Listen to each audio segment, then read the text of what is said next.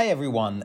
This is officially the ninth episode of the Pedal Podcast.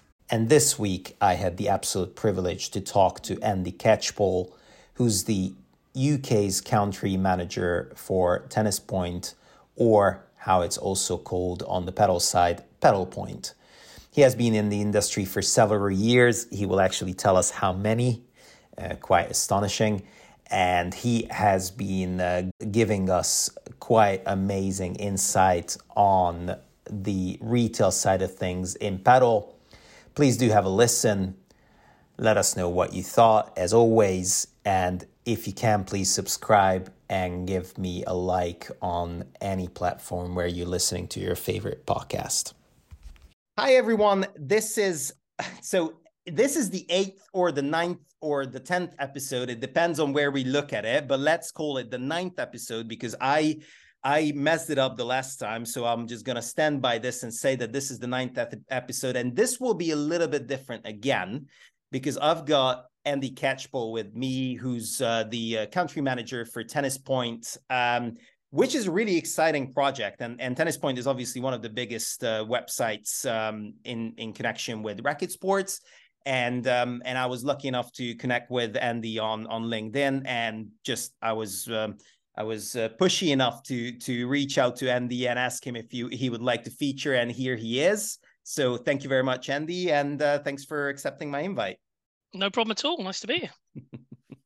So usually I start with the question on how did you get into pedal, but I will rephrase it a little bit because I'm not sure if you ever tried pedal. So let's start with that one. Are you playing pedal? Yes, I use the little mini joke of saying I've been playing paddle for about 9 years, and everybody says, "Wow, you must be an expert." And it's like, yeah, probably once a year at a sales conference for 9 years.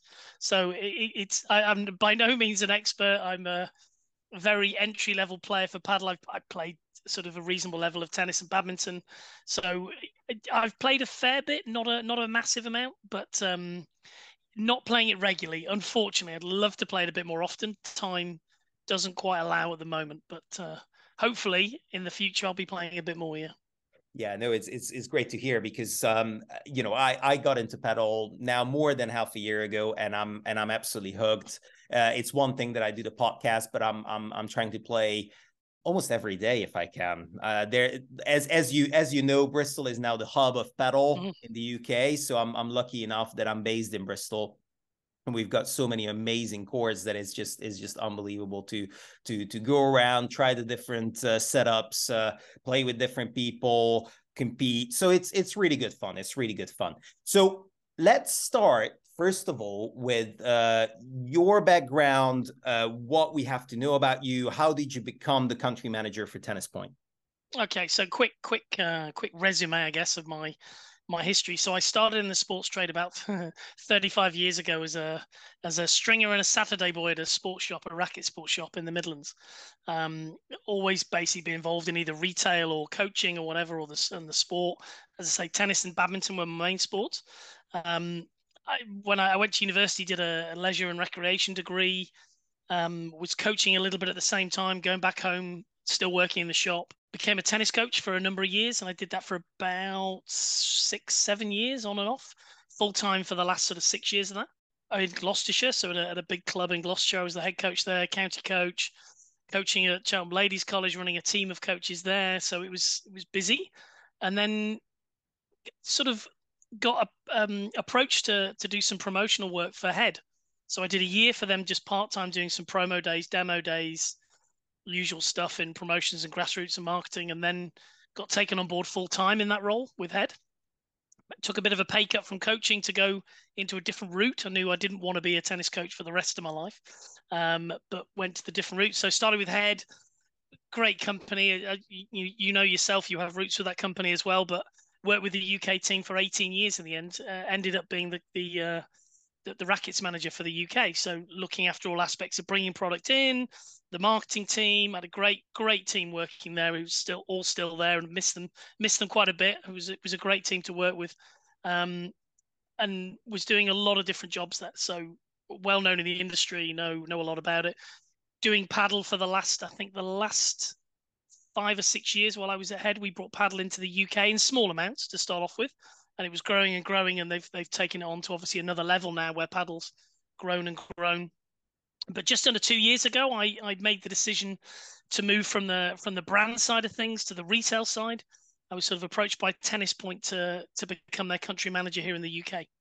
So took a while to decide about that, because it's quite a step change from being one side of the fence to the other.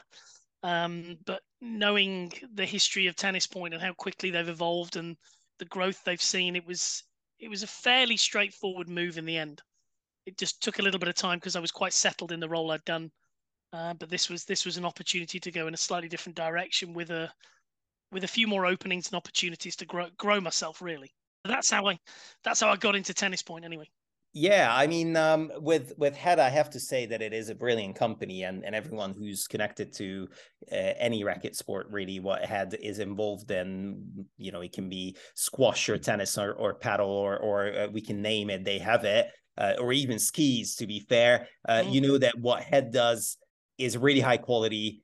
I am critical about it. I have to say that the quality control of Head isn't like a Yonex style of quality control in China. In Kennelbach, it's different, because in Kennelbach, all the pro stocks and whatnot is brilliant. And I have to say that whenever they put the effort in and not just looking at the numbers, Head is one, if not the best racket making company on the market. So that's hands down.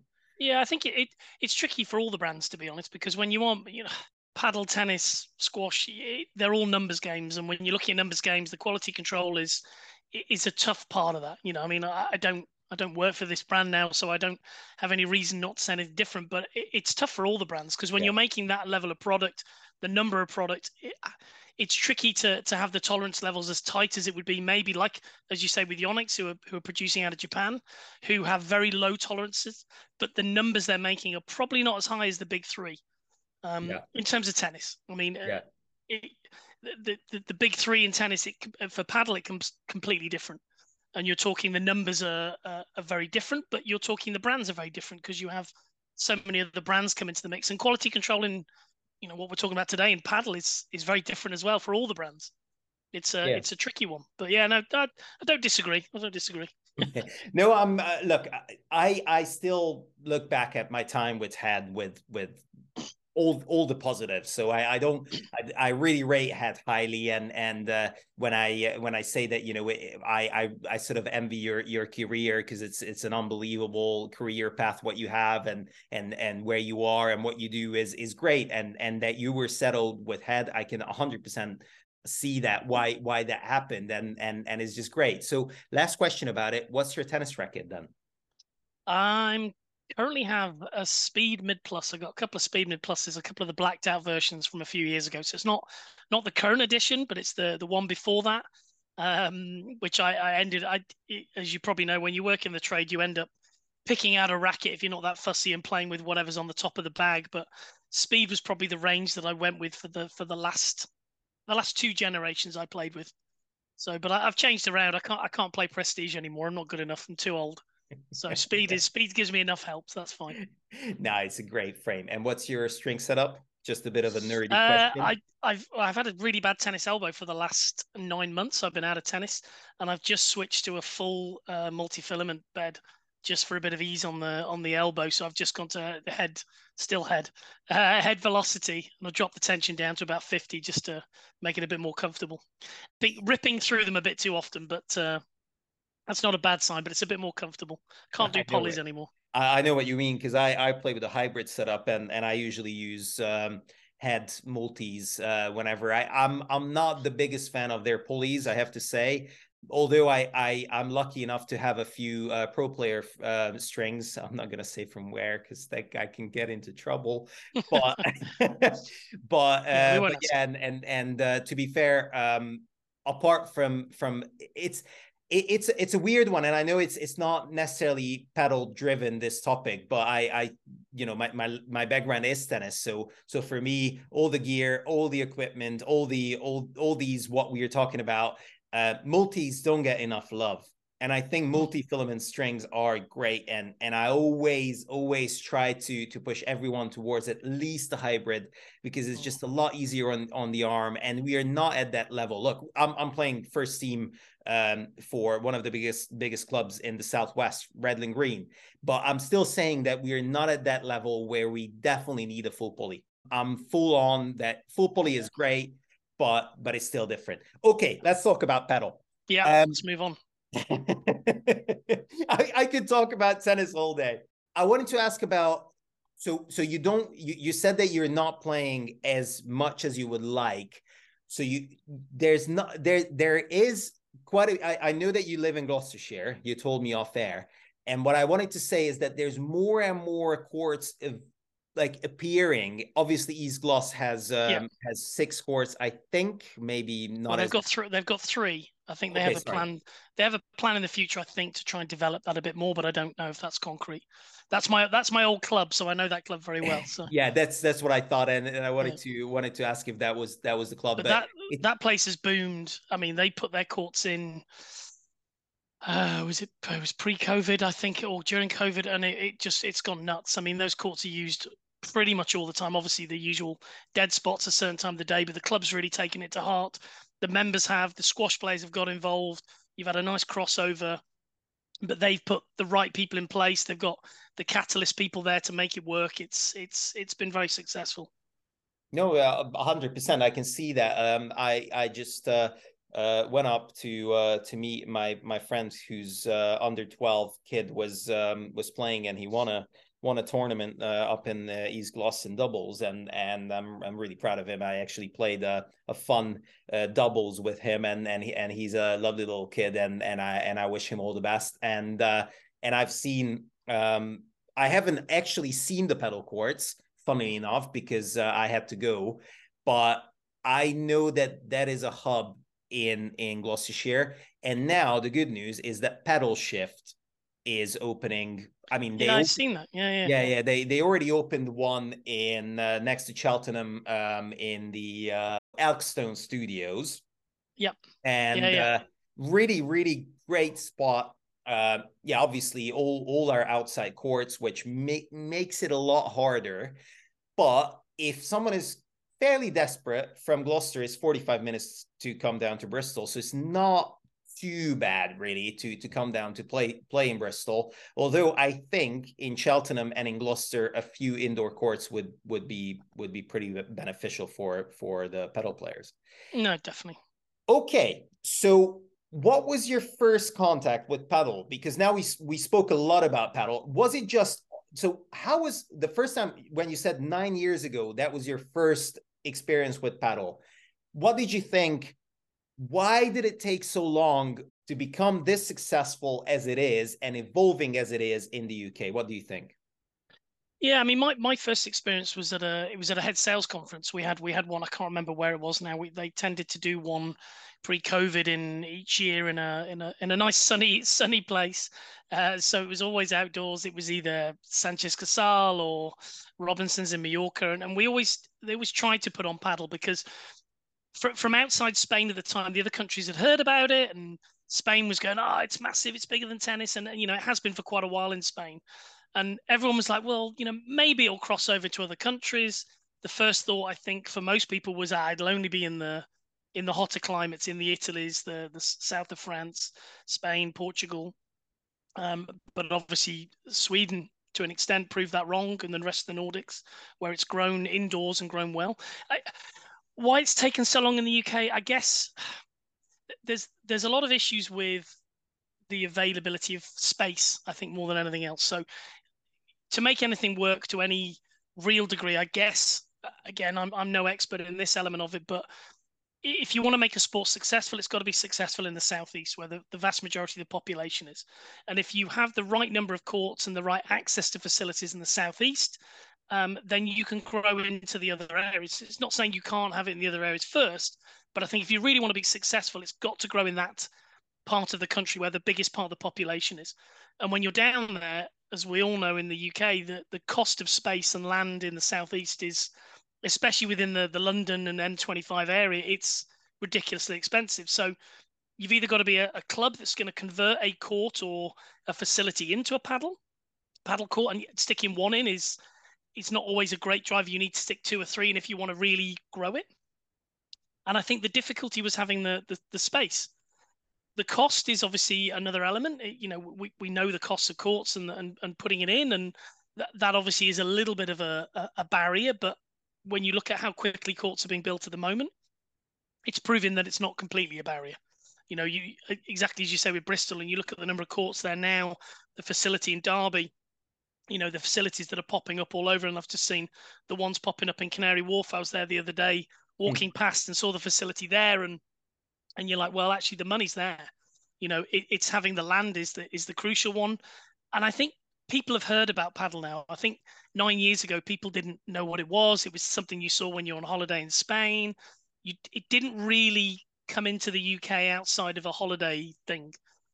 But as soon as one or two courts pop up, then another two or three pop up, and then suddenly, and you look at it now on my LinkedIn and Facebook, and literally it's all paddle. To some tennis players' annoyance, it's taking pride of place on my LinkedIn, and it's nothing I've done. It just seems to be the talk about it, and it hasn't quite backed it up in terms of the number of courts yet. But you only have to look at how many courts have been built over a short period of time to know that that's going to continue to grow exponentially over the next few years. Go back to the initial question, which was, why is it taking so long? I think that's the main barrier is the number of people that knew about the sport, the number of, let's say, the availability of space, and then the funding element. That to me is the main three parts. I could be wrong. People have a different impression of that, but from my side of the industry where I was at for those last 9 years, that's what I would see and say from my side of the sport. Obviously I'm aware of Padium in Canary Wharf, and it's going to be unreal when it's going to be ready. It's going to be unreal, and I'm really happy that in the middle, in a way, in the financial center of London, you will have, I think, 8 indoor courts, which is, I think so, yeah, which is great, and there's going to be like a premier sort of a court as well, which will be like they can definitely have bigger tournaments there, and that's what we need. And I think that will be one of the next steps, the WPT, to actually have or hold a tournament here, because now it was last 2 weeks ago, it was in Belgium, which was great to see. And there's quite a few Dutch players who are really good. For example, Head is sponsoring, and I really like Head sponsorship method in Padel, because they obviously have Coelho, they have both world number ones in the women's game, Jose Maria and Ari Sanchez, and it's really good that they are evolving. And I think they made a really good bet of getting more names in, because, for example, Babala only has Juan Lebron, which is great. Don't get me wrong, he's the world number one. But now it's definitely evolving, and I think the two main brands what you see on the WPT are Head and Bull Paddle, which is also good to see. One more thing, what you said about the sales meetings of Head. I actually happened to be in Bali a few years ago. I don't know if you've been there. No, you must have been on the more expensive trip. We had the cheaper ones. you would have been with Head International, who had the Bali, and they went around the world, and the rest of us just got to go to Europe. So lucky you. It was great. It was just 1 year, but it was memorable. Definitely. So yeah, and I really appreciate your input about how Padel is now evolving, and I wanted to ask about Tennis Points or Padel-Point, what they think and what you guys think, and obviously there the international strategy as well, more or less, and how different are the players online. Is Padel-Point or Tennis Point a major player as in tennis, or still needs a lot of work in paddle? Yeah, I mean, it's obviously everybody knows, relatively, most people know who we are in tennis. In paddle, it's quite different, because you've got such a, let's say, a more open market. I mean, obviously Spain dominates globally the world's market. I think Spain and Italy have more courts than everybody else put together, I think. But Spain's obviously quite a mature market in paddle, so it's got established players on the ground. It's interesting. We found it as a company. It's quite an offline driven market in Spain. So we have, I think, 4 stores. We have 2 in Madrid, 1 in Barcelona, one and a couple in different other places. And paddle is like 60% of our business in the stores. And it's tricky because this, as you know yourself, there's so many brands out there, and each of them has a USP, and each of them has a different part of it. But it's a very different landscape than when you look at tennis, where you've got the big 3 brands and then probably another 3 brands outside of that. Paddle, you've got all of those brands, and then you've got the paddle specific brands like Ball Paddler you mentioned earlier, and you've got Drop Shot and Starvey and millions of other brands. The tricky thing for consumers is finding what's the focus. Who do you focus on? Obviously, if you're a tennis player, the first thing you're looking at is the tennis brands who do paddle. And then there's some evidence to say that as people develop as let's say, a paddle only player rather than tennis, they then move into the paddle brands, some of them. But for us as a company, the strategy has started as obviously the number one sport for us is tennis, across Europe and around the world. The number 2 focus is paddle. So it's not, and there's not really a focus after that. We do some stuff in France with badminton. There's a tiny bit of squash because it's mainly UK focused rather than totally Europe, whereas paddle breaches every country and growing in most countries, I think. So paddle is our second focus. Hence, we developed Padel-Point as a separate website. It seems to work in the markets that are a bit more mature. It doesn't work as well. Hence, we haven't launched one in the UK at the moment. So paddle is just part of our tennispoint.co.uk website. Once we establish the market into a more mature market, the idea is to maybe develop that. I mean, things change with the strategy, but at the moment, that would be a strategy to look at Padel-Point a little bit more in the future. But the offering is the same. So the offering we have on Padel-Point is the same as we have under the paddle section in Tennis Point. We have a little bit more, let's say, exposure through Tennis Point to the tennis player, to the, through the marketing channels, through Google and everything, as a tennis brand, and we leverage that to use it to sell the paddle equipment. In the more mature markets, Padel-Point is a bit more of a serious player. So we have the Cooper Padel-Point Tour in France, which is extremely successful in its 2nd year now. And that is driving quite a bit of business through the Padel-Point website. So as a strategy at the moment, it is different for each market.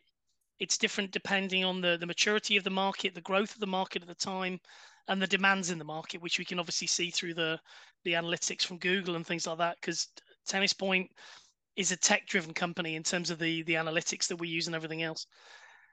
So that our strategy is fairly mixed between the countries, depending on scalability and the demand and the size of the market. In terms of the other players and where we're based, tricky to know because there's no tennis. There's more analytics on who's selling what, and the brands can give you more feedback because you're talking 6 brands. But when you're talking paddle and you're talking like 100 brands, nobody's coordinated that information to know who's. We think we know who number 1 is. It's not us. We're a growing player and we're I would say one of the top 5, but we're definitely not at that top spot. But we are encouraged and we want to grow it to be a serious player. We're one of the attackers. We're not the main guys, I'd say, yet, but we're definitely one who strives to be bigger and better each time. But as I said, it's a very different market to tennis, and it needs a different approach. It has to have a different strategy, and it has to have a different marketing, investment, brand link. Everything has to be very different than it would be in tennis. You can't just mirror what you do in tennis and put it into paddle, which I think we found over the years, and I think everybody who's in tennis who wants to get into paddle has seen the same, that you can't mirror what you've done. Yeah, I mean, I was thinking about the next question, but just a little feedback on this one.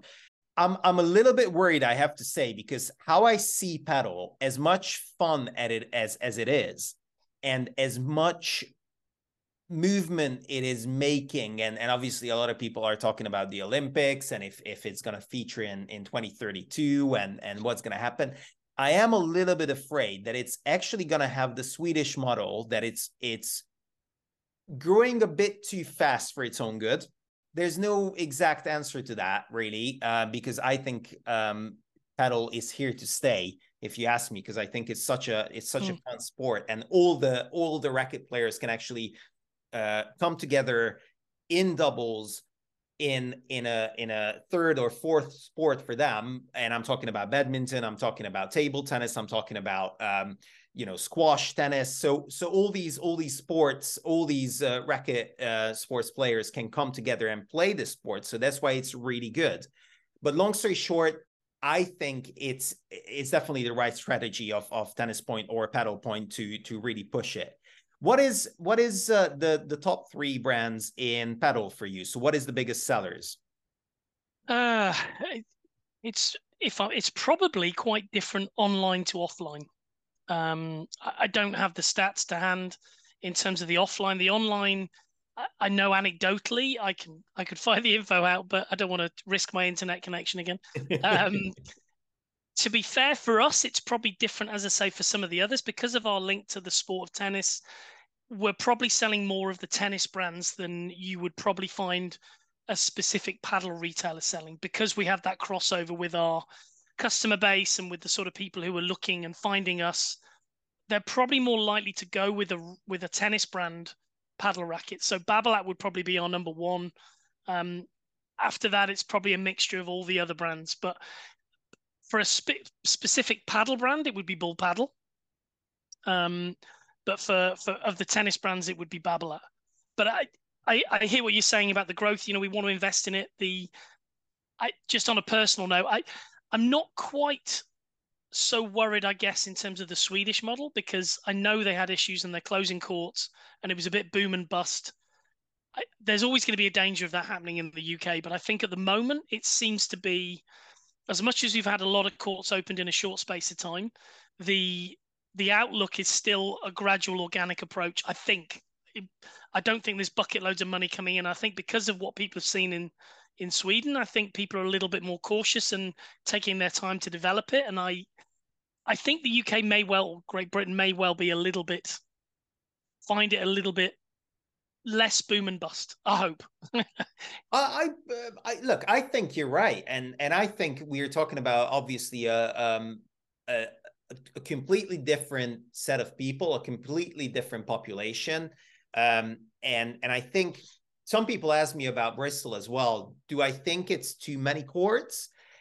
It might be at the moment, but I feel like over a period of time and over PR and marketing, I think it will be all be full. I don't know if you've seen the Rocket Pedal in. I've only seen it on the from some of the press releases and the stuff on the Bandeka.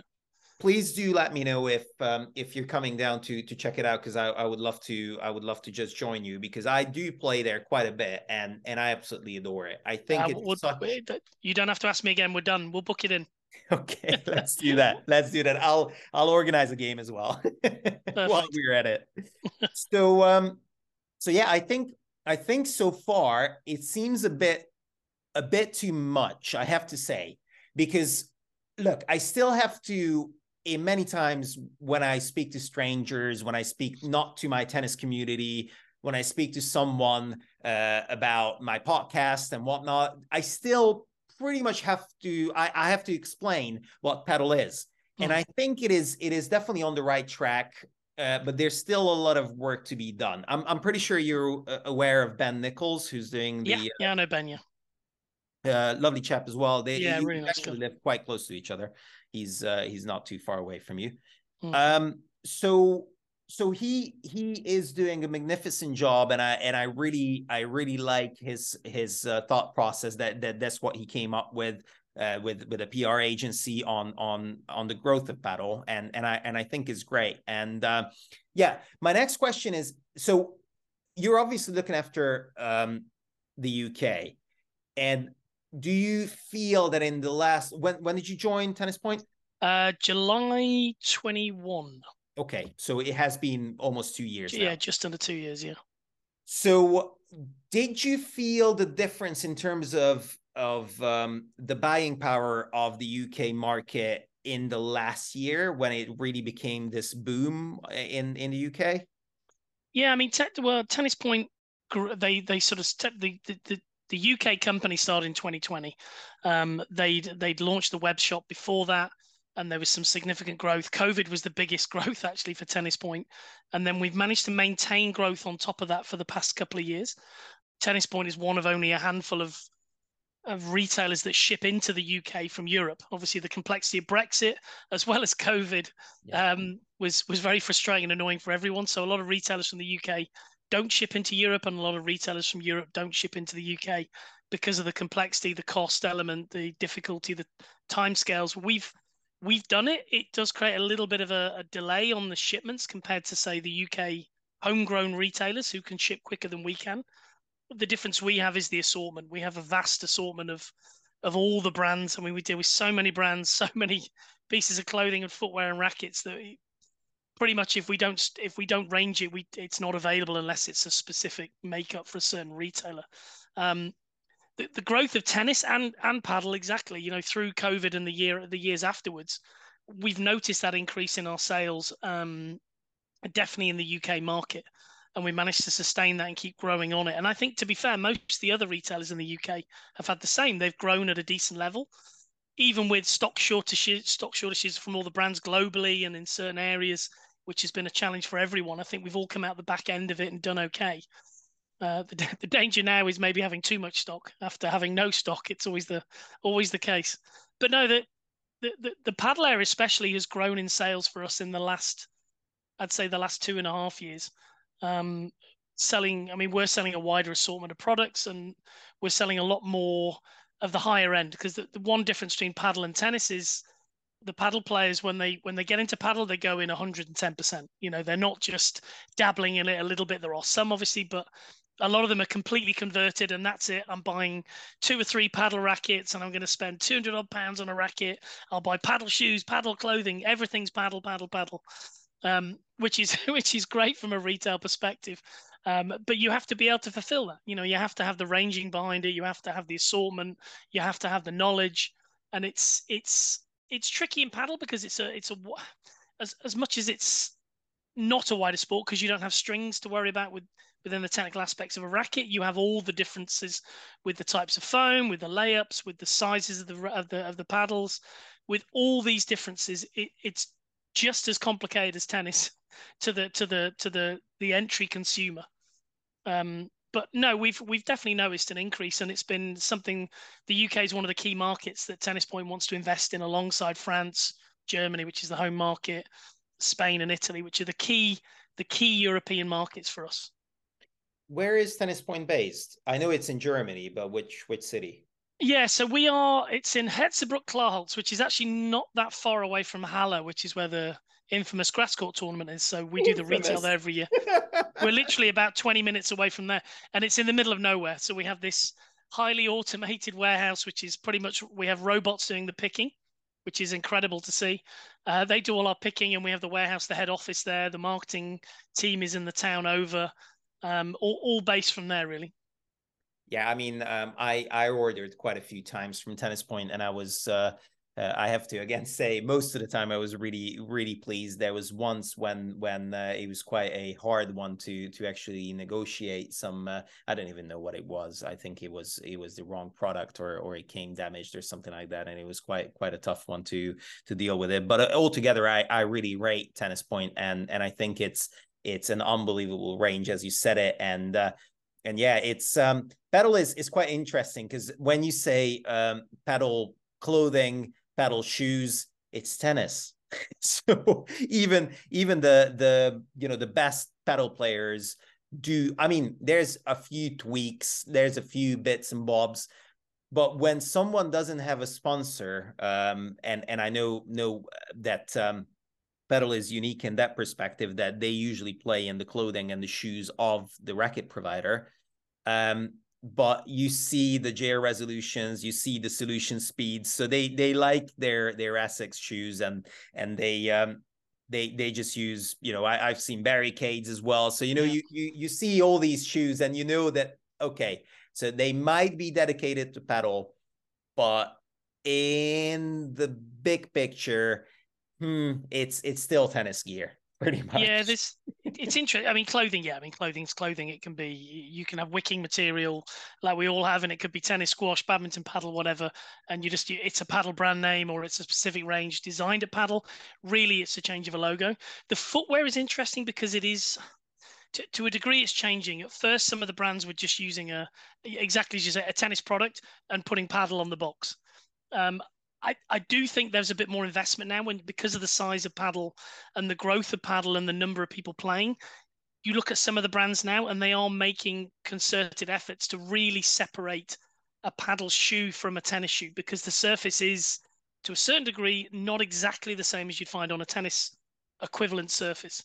And obviously the demands of the game are a little bit different to tennis. So I think you'll find, and I think this will develop, that the brands are making more specific paddle equipment, and let's really say footwear, because the paddle bats are obviously very different to tennis.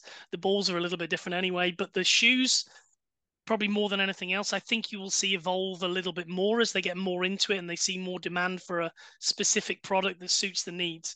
But yeah, at the moment, people that will happily use their tennis shoe on a paddle court, especially us sort of unprofessional players who are amateur and looking to improve. I mean, if I had I've got clay court shoes, grass court shoes, all court tennis shoes, badminton shoes, running shoes, casual shoes. I've got more shoes than my wife's got shoes. It's unbelievable. And to put another paddle shoe in that, it just at the moment doesn't make sense. But I think the point's valid, but I think you will see that develop over the years. And knowing some stories from the brands, how seriously they're taking paddle, you will see them more specific in the area of footwear for paddle, because it's the one area which will be, I think, in the future have the biggest opportunity for them to whole different distribution channel. Oh yeah, 100%. And I think what you said about how technical paddle is, I get the question many times that why is a paddle racket or bat this expensive? And I just tell them, look, there's almost as much, or I think personally that there's more technology involved in creating a really high-end paddle racket than it is with tennis rackets. And I do know that tennis rackets, 90% is made by hand, and they put it in the mold, and then they just like pretty much put the graphite layers on each other and all this and that. But a paddle racket is a piece of art. And not a lot of people do realize how much work it is to create a paddle racket. And that's one thing which also you mentioned that quite a lot of people do. And I mean, I want to ask you a pretty tricky question, but I don't know if you will know the answer to that. But before I get there, so not a lot of people can really justify why to buy a 250-pound racket when it's just a foam-filled, carbon outside, pretty damn feeling thing. But yes, after a while, you do see the difference. So the question is, do you know if, as you said, a lot of people commit, but do you know a rough percentage on how many people do buy the really high-end rackets? So let's say 250 plus, and how many people do buy these sort of intermediate 100 to 150, 200-pound racket?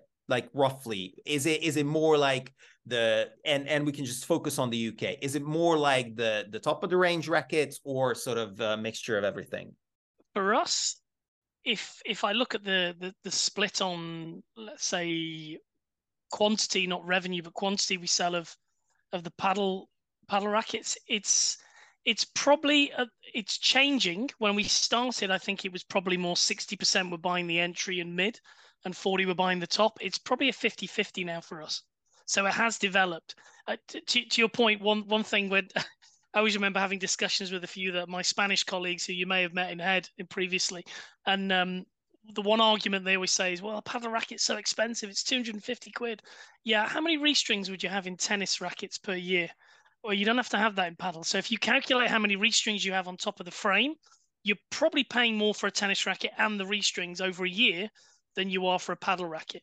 I think that's always the base argument, I think, in terms of cost, is that, that there is a parity there between the two when you add in the cost of replacing the strings compared to a paddle racket where you're not having to do that. I guess that's always one of the base arguments I've heard from the brands. No, I get it. And the other thing is that what I've heard about it is that if you buy, let's say, £100 racket, which is partly, it's not carbon, it's like this carbon fiber and glass fiber and whatnot, that actually breaks. So that will deteriorate, that will break, and then you're there and you spent 100 quid, 150 quid for a racket, which was okay.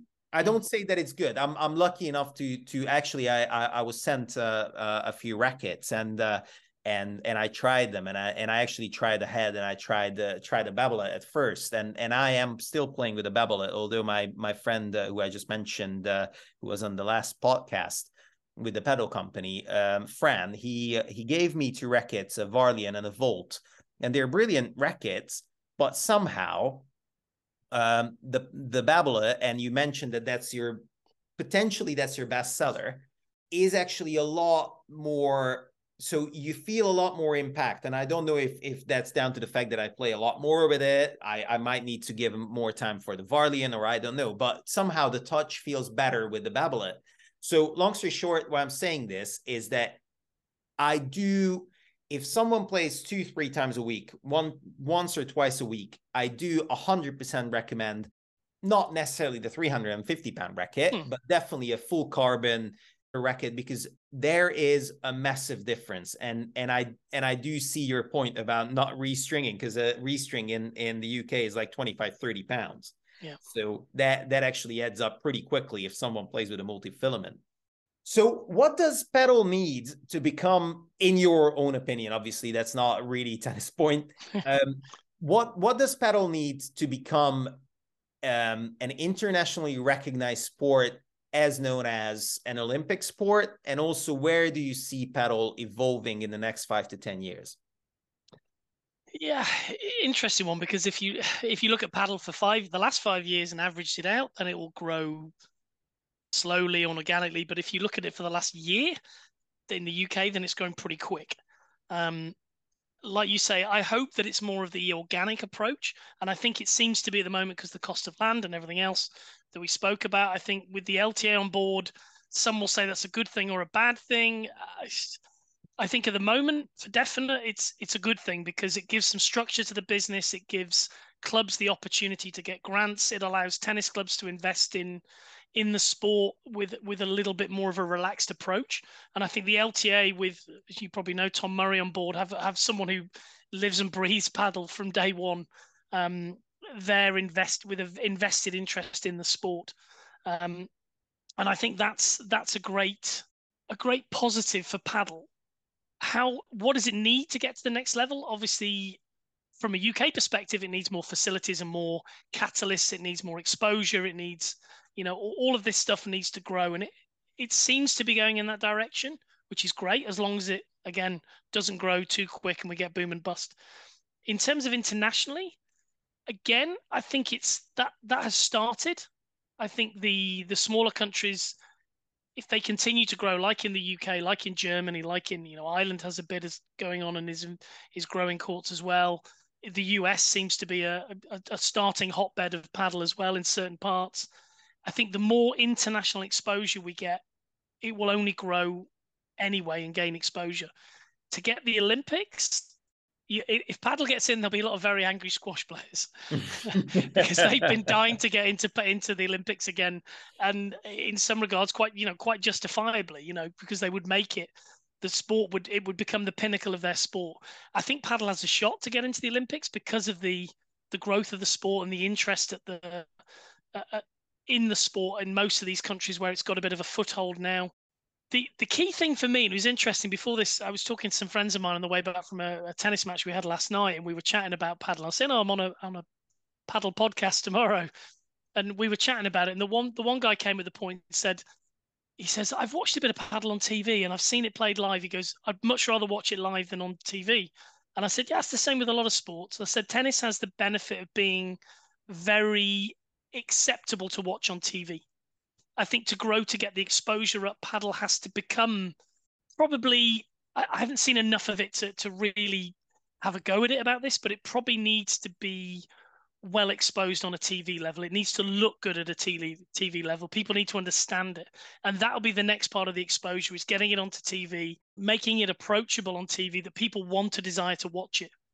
And I think then you get it out to a wider community, then it will grow, and then it will become a bit more of a household name. And then there's no reason why it can't continue to grow. And whether it will compete with tennis, who knows? I mean, that's the future, and who knows what holds there. But it's got a chance of being more of a foothold in the rest of Europe if it gets the exposure right. And some of that's got to be TV based. It's interesting you say that, because I do watch a lot of padel now. We are quite lucky in the UK that we can watch it free on WPT, the app, and it's really good.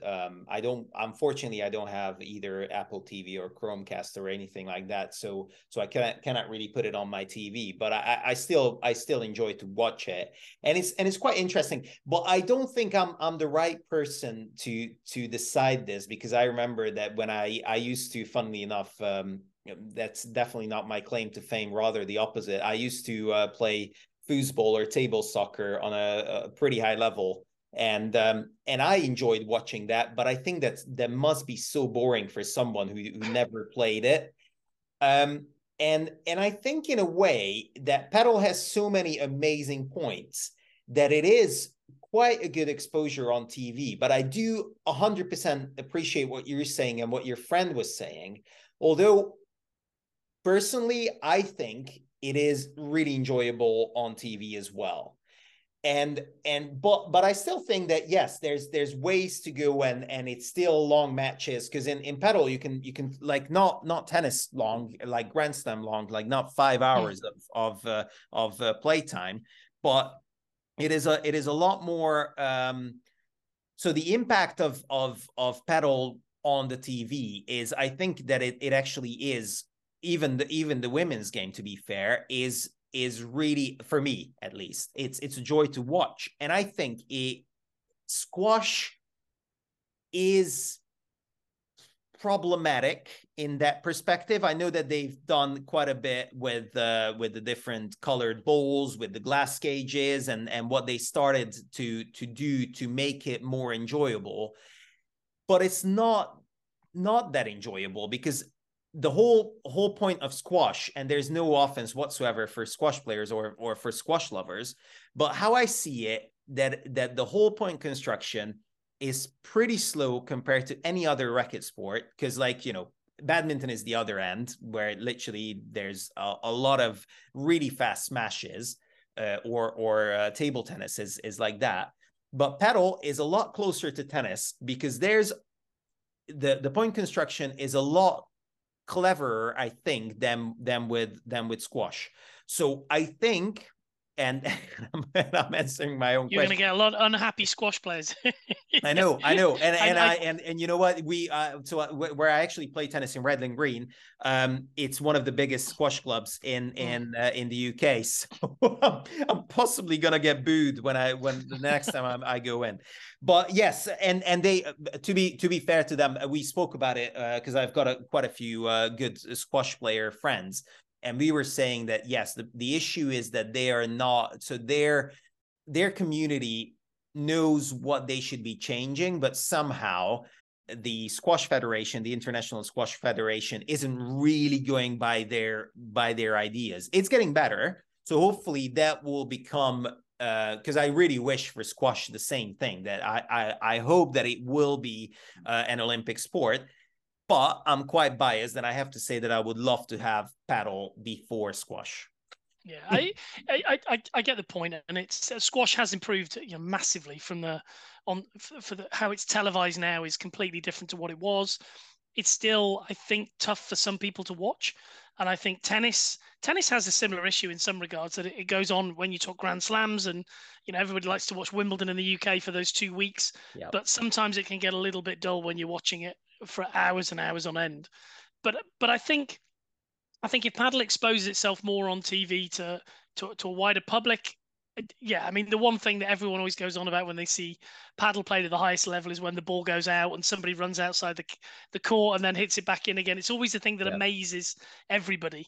And yes, it's a little bit showboaty in some regards, but it's part of the game, and it's a fascinating part of the game.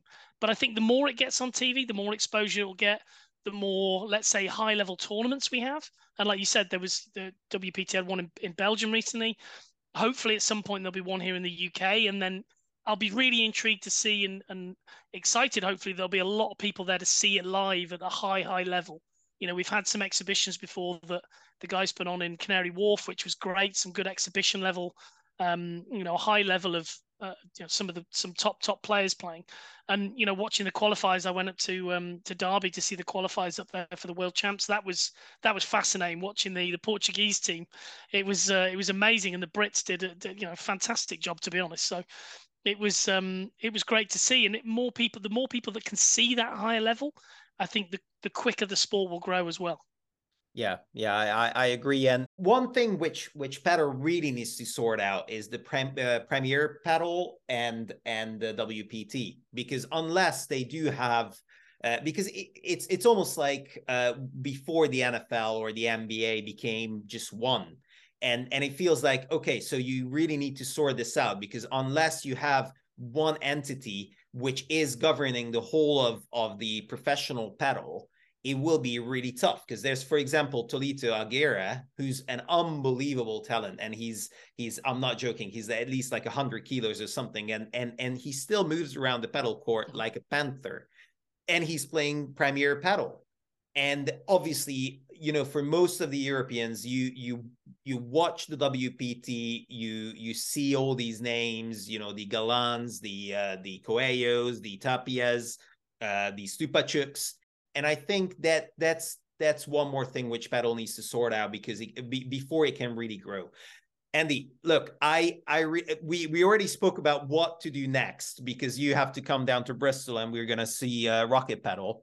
And I'm aware of the time, because we are 5:05, which we spoke about, that is gonna take only an hour. So last question before I let you go is, please promise me something, that you start playing padel regularly before I ask the last question. I will do my best. It's fitting it in with life and kids and work and everything else. But yeah, I appreciate it. So last question. How do you see, what does Tennis-Point, Padel-Point have to do to become number one in padel retail? It's having this, I think, as I sort of alluded to a little bit earlier, it's having a slightly different strategy with padel than we do for tennis. We have to, which we've started this process, but it's not done by any means whatsoever. We're still learning a lot about padel retail, because it's grown so quickly. I think the same for all padel retailers.